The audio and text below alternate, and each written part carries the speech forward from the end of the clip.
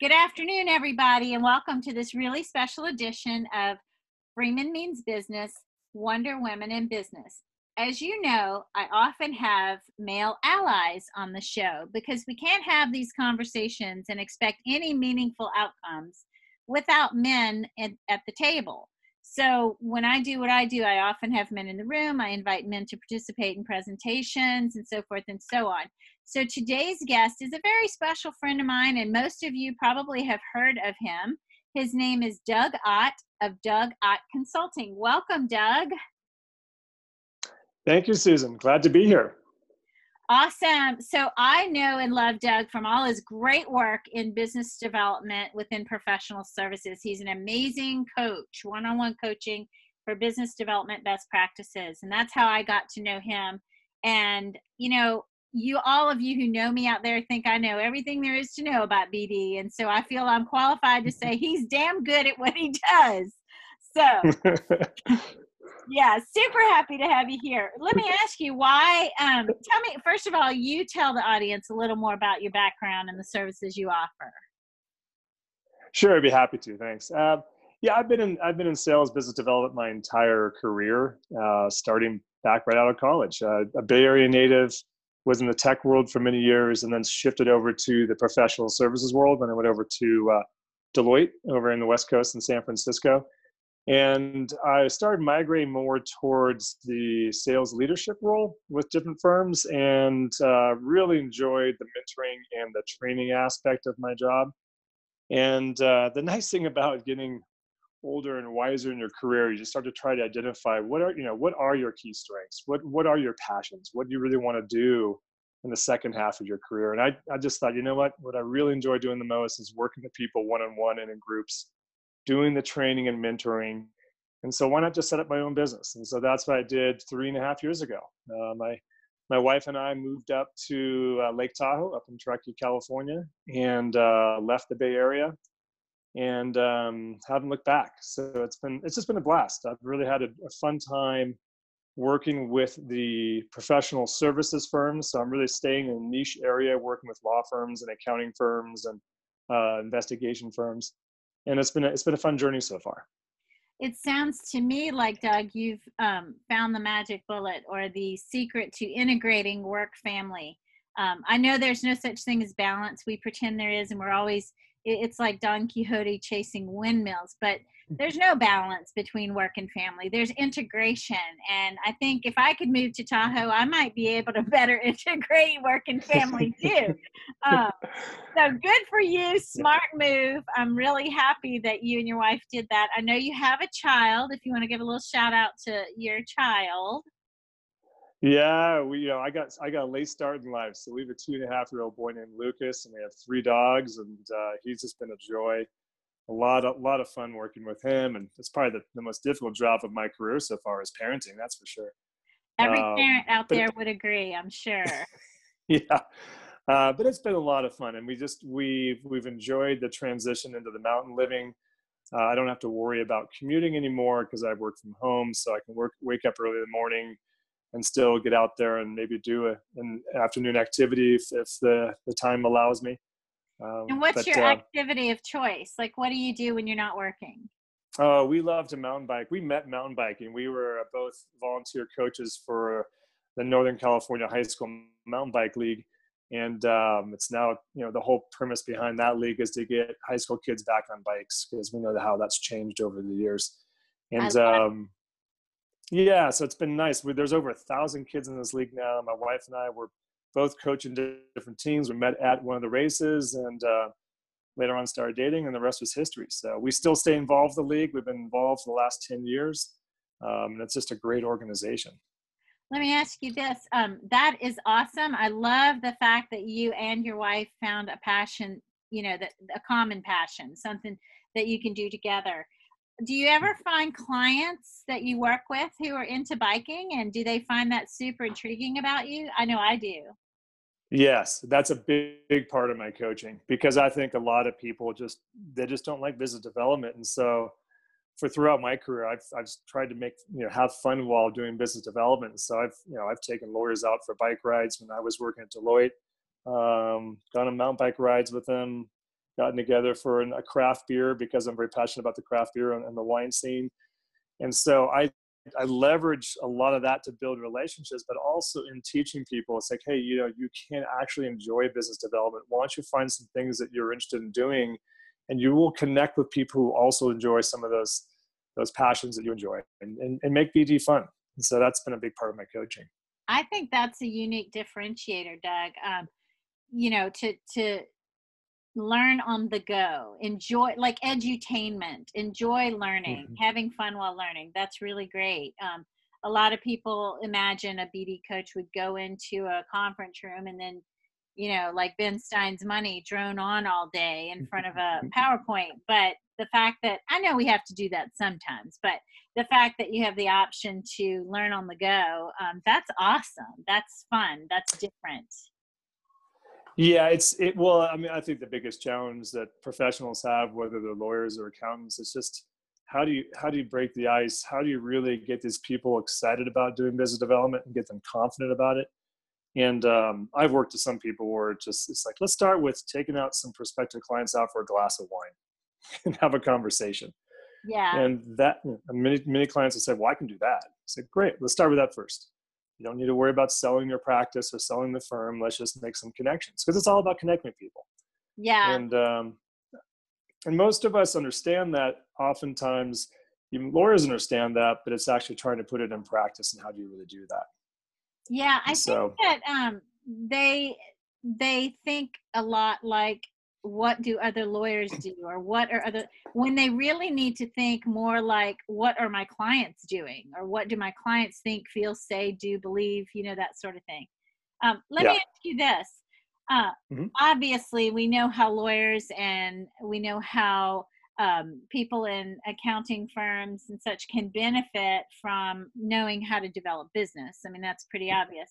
But what is it, maybe sometimes they misunderstand about what you do? Is there something they sometimes get confused on what you do, or maybe they think, business development is one thing and it's really not? I think oftentimes lawyers and accountants they'll confuse business development with marketing. And so there's often, they just kind of bundle those two together. And I'm not a marketing consultant. I'm not a marketing coach. It's not what I do. And if people say, hey, can you help me with my website or my content, I'll refer them to marketing consultants in my network. I won't do that myself. And so, because I think old school thinking for a lot of lawyers is, hey, how do I raise my profile in the marketplace, whether it's through Chambers or Martindale Hubbell or whatever it may be.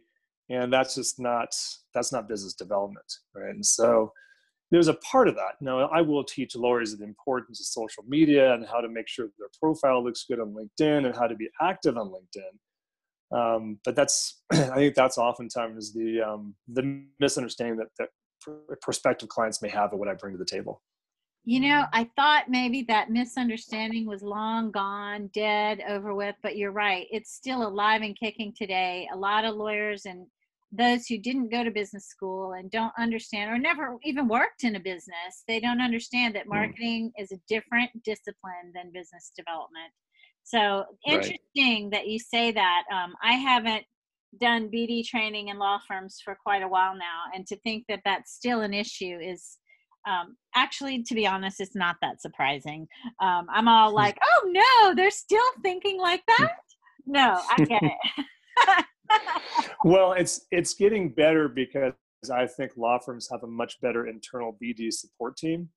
And so they're conveying that message to the lawyers. Hey, there are marketing functions that we do, but we also have business development professionals internally. And so I think that's actually getting much better, to at least tell the lawyers, here's what you need to be thinking about whenever regards to business development versus what you should be doing regarding marketing. Yeah. But they're still, oftentimes they overlap the two and just think it's all just baked into one. Well, along those lines, what's one, I don't want you to give away, your work, but give me like an actionable tip or some advice you might give people out there, a best practice or something that would help them develop business. Take it slow and one step at a time. I think, and I do some coaching with the internal BD people who are trying to work with the attorneys, and this is the same advice I give to them. If you're going to be working with an attorney, get a better feel for first their understanding of business development. Where do they fall in line in that business development spectrum? Are they brand new at it and they've never had to worry about business development, or are they fairly knowledgeable of business development? They're seasoned at, but they just don't have any structure or process. Because I think the biggest challenge that attorneys have is that they're very smart individuals who are very impatient, and they want to see results happen tomorrow. And so, if you try to teach them too much, and they try to give them too much to bite off at one time, they might either feel overwhelmed or they're not seeing instant results, and then they'll give up and shut down. Yes. And so I've learned over with my practice that I have to be very careful with who I'm working with in terms of what I'm teaching them, because it's not just about, they understand what they should be doing. They just don't typically know how to do it. And so I'll push the comfort level, but only to a certain point, and make sure they get those small successes to build their confidence so they'll continue doing it. Would you agree that there's no one size fits all? Oh yeah, definitely. Yeah. That's the difference between coaching and training. I mean, training, you're typically talking to a large group of people and you're imparting knowledge of how to do business development or talking about a specific topic, whereas one-on-one coaching is all customized to the individual. So you can really tailor to their personality, to their level of confidence and their business development acumen, and figure how you can help them move forward. Doug, go ahead. I think you're going to say what I was about to say. Go ahead. That's my favorite part of the work, because that's where you really see change. Yeah. You just see the individual change is great. I was going to give you a huge shout out on that, because I don't know, at this stage in my life, I don't have the patience for that anymore. But you are very look, folks, Doug has helped me. So he's worked with me. So he knows I am begging forgiveness, not asking permission, getting, 50 miles down the road before the starter gun goes. So, the speed of Susan is not for everyone. And I find what he is saying to be one of the most important differentiators between what I do training and what he does coaching one-on-one is you have to customize it to fit that person's needs. There are overall missions, visions, and strategies. So I don't do business development training anymore, but I do training in other areas. And it's broad, sweeping messages with missions and goals, and you have to get people in groups and big companies, firms, small companies, firms, to buy into the end game or the desired outcome. But then you need somebody to hold their hand to get them there. And that's what Doug does so well, that, I'm just highly impressed with how you do it. You speak the language of a lot of the lawyers whom I know. Perhaps it's because you're male, and we know men and women communicate differently. But I often think about, is this attorney a good fit for Doug? I think so. Is Doug a good fit for this attorney? I think so. So I didn't plan on selling his services on I just, you totally hit the nail on the head with that, the difference between training and coaching. Well, let me ask you this. Have you ever met men who have suffered from inequality in the workplace and they relate to the women's fight for equity? Yes, I have. I mean, there have been people who have been in a situation where there are times where there can be reverse discrimination in the work world. Because I think the initiative that you're behind and that so many women are behind is a very powerful initiative, and it's very important, and I see it. And I support it. And a lot of the women that I coach, I said, you need to get involved in this and be part of it. It's super important just for your own network. Some of the men I've talked to feel like sometimes they've lost work because they're the classic white male, and they lost because the buyer was going for more diversity and a diverse choice. And Probably. So, that can happen. Yeah, I bet. Probably. I would say, because I'm in the D&I space with my communications theory, the comms work that I do is not build websites and write brochures. It's communications theory. That's a whole different ballgame. but it's still in the D&I space. And I know that people are going to want to hire people of color. And so, I lose out on opportunities there too. But I get that. We just want to be careful, though, that we don't ostracize men like men have ostracized women, because who are we to complain about the way things are if we're going to create the equal but opposite problem, right? Right. Yeah. That's true. I hear women say, well, we don't want any men at this event. And I'm like, well, how can we have a meaningful conversation without men at the table? If you think that it's wrong, we have 60-40 men right now, why would it make it right to have 60-40 women? I mean, that's, creating the same problem. Well, let me ask you this. Go ahead. Did you want to say something? Well, I think one of the things that really resonates with what you're doing is that you have identified that men and women think differently, whether it's in the work, and we've had these conversations on the side, right? Yes. Whether it's in a personal relationship or a business relationship. And more than half of my clients are women clients. And one of the reasons why I'm so intrigued by attending your events and being more integrated with what you're doing is just to learn more what's going on in the mindset of the woman in terms of the business world and what they're really facing. I was a little bit sheltered when I worked at Deloitte, because Deloitte was a very diverse firm. And we had a woman CEO, and we had women leadership, and I worked with some wonderful women leaders. So I never thought there was this big inequality in the workspace, and when I was working in that bubble. And so the more that I'm hearing what's going on in the law space.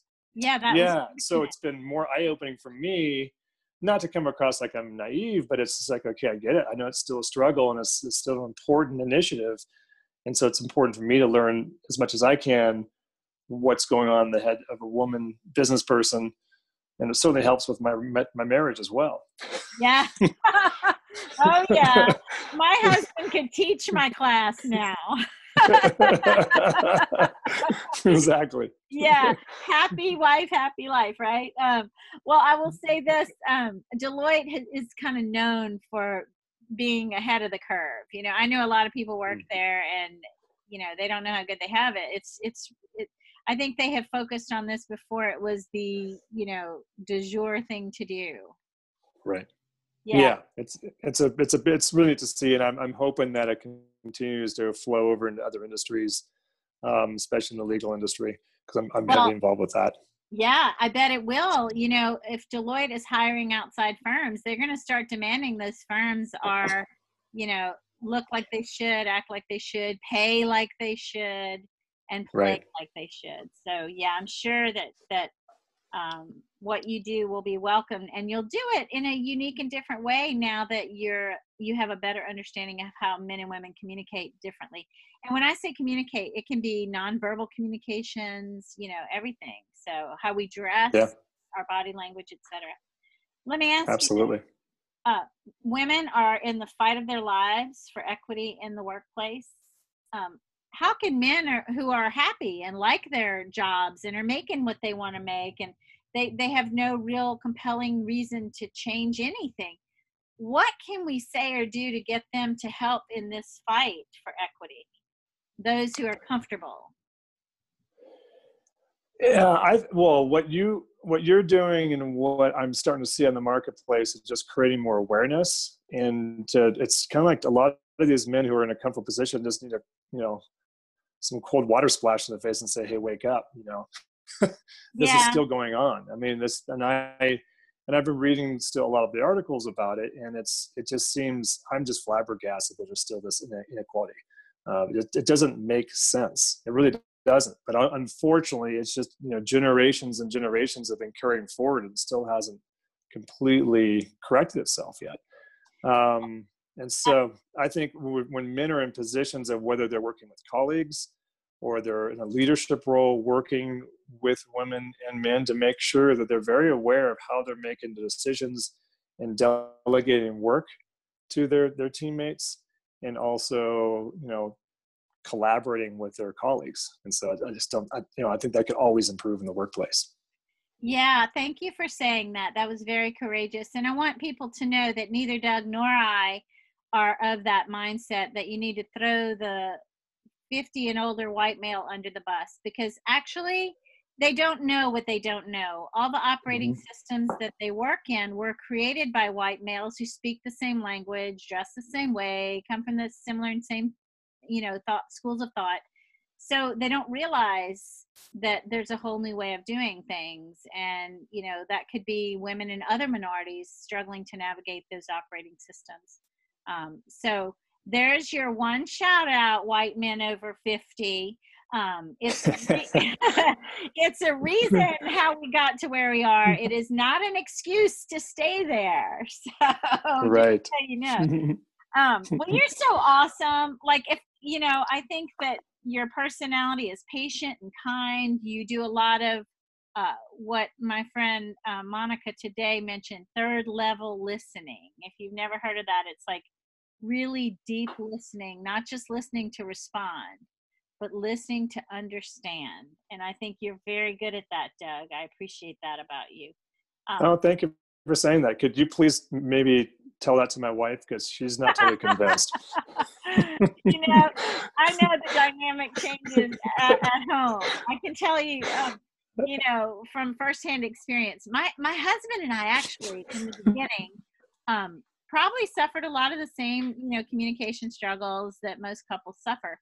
But we found where we really connect is we are a couple of badass business people. Like, together, we could, I don't know how we're married, but I can tell you we could run a business together. we know how to we know how to do 9 to 5 for sure. Love it.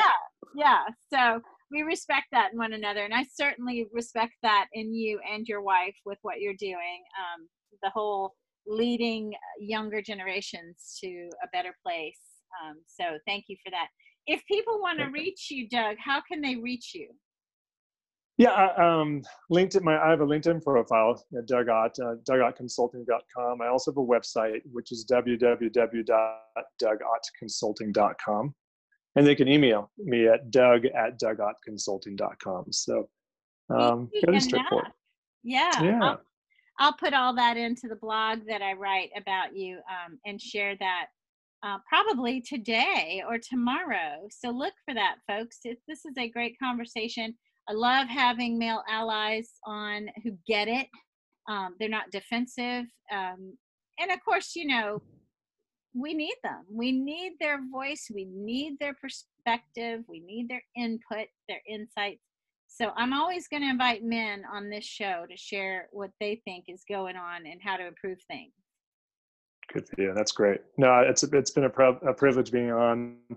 And again, I really support what you're doing, Susan, and a lot of your counterparts out there. I think it's an important initiative, and I hope that we get the equality up sooner than later, because it seems like it's moving too slow in my mind. And so when I keep hearing about it, I'm still kind of baffled by it. Well, research shows that your mind is spot on because it's a snail's pace. But thank you for, first of all, hat tip to you for having the patience to work with, thinkers, process people, logical, analytical people. They're risk averse. They're not quick to jump into new ideas. So the fact that you handhold and you get it and you are such a good listener is really, really great. So thank you for that. You're improving the lot of them. That's good to hear. Thank you. Have a good day, everybody, and thank you for listening. Thank you.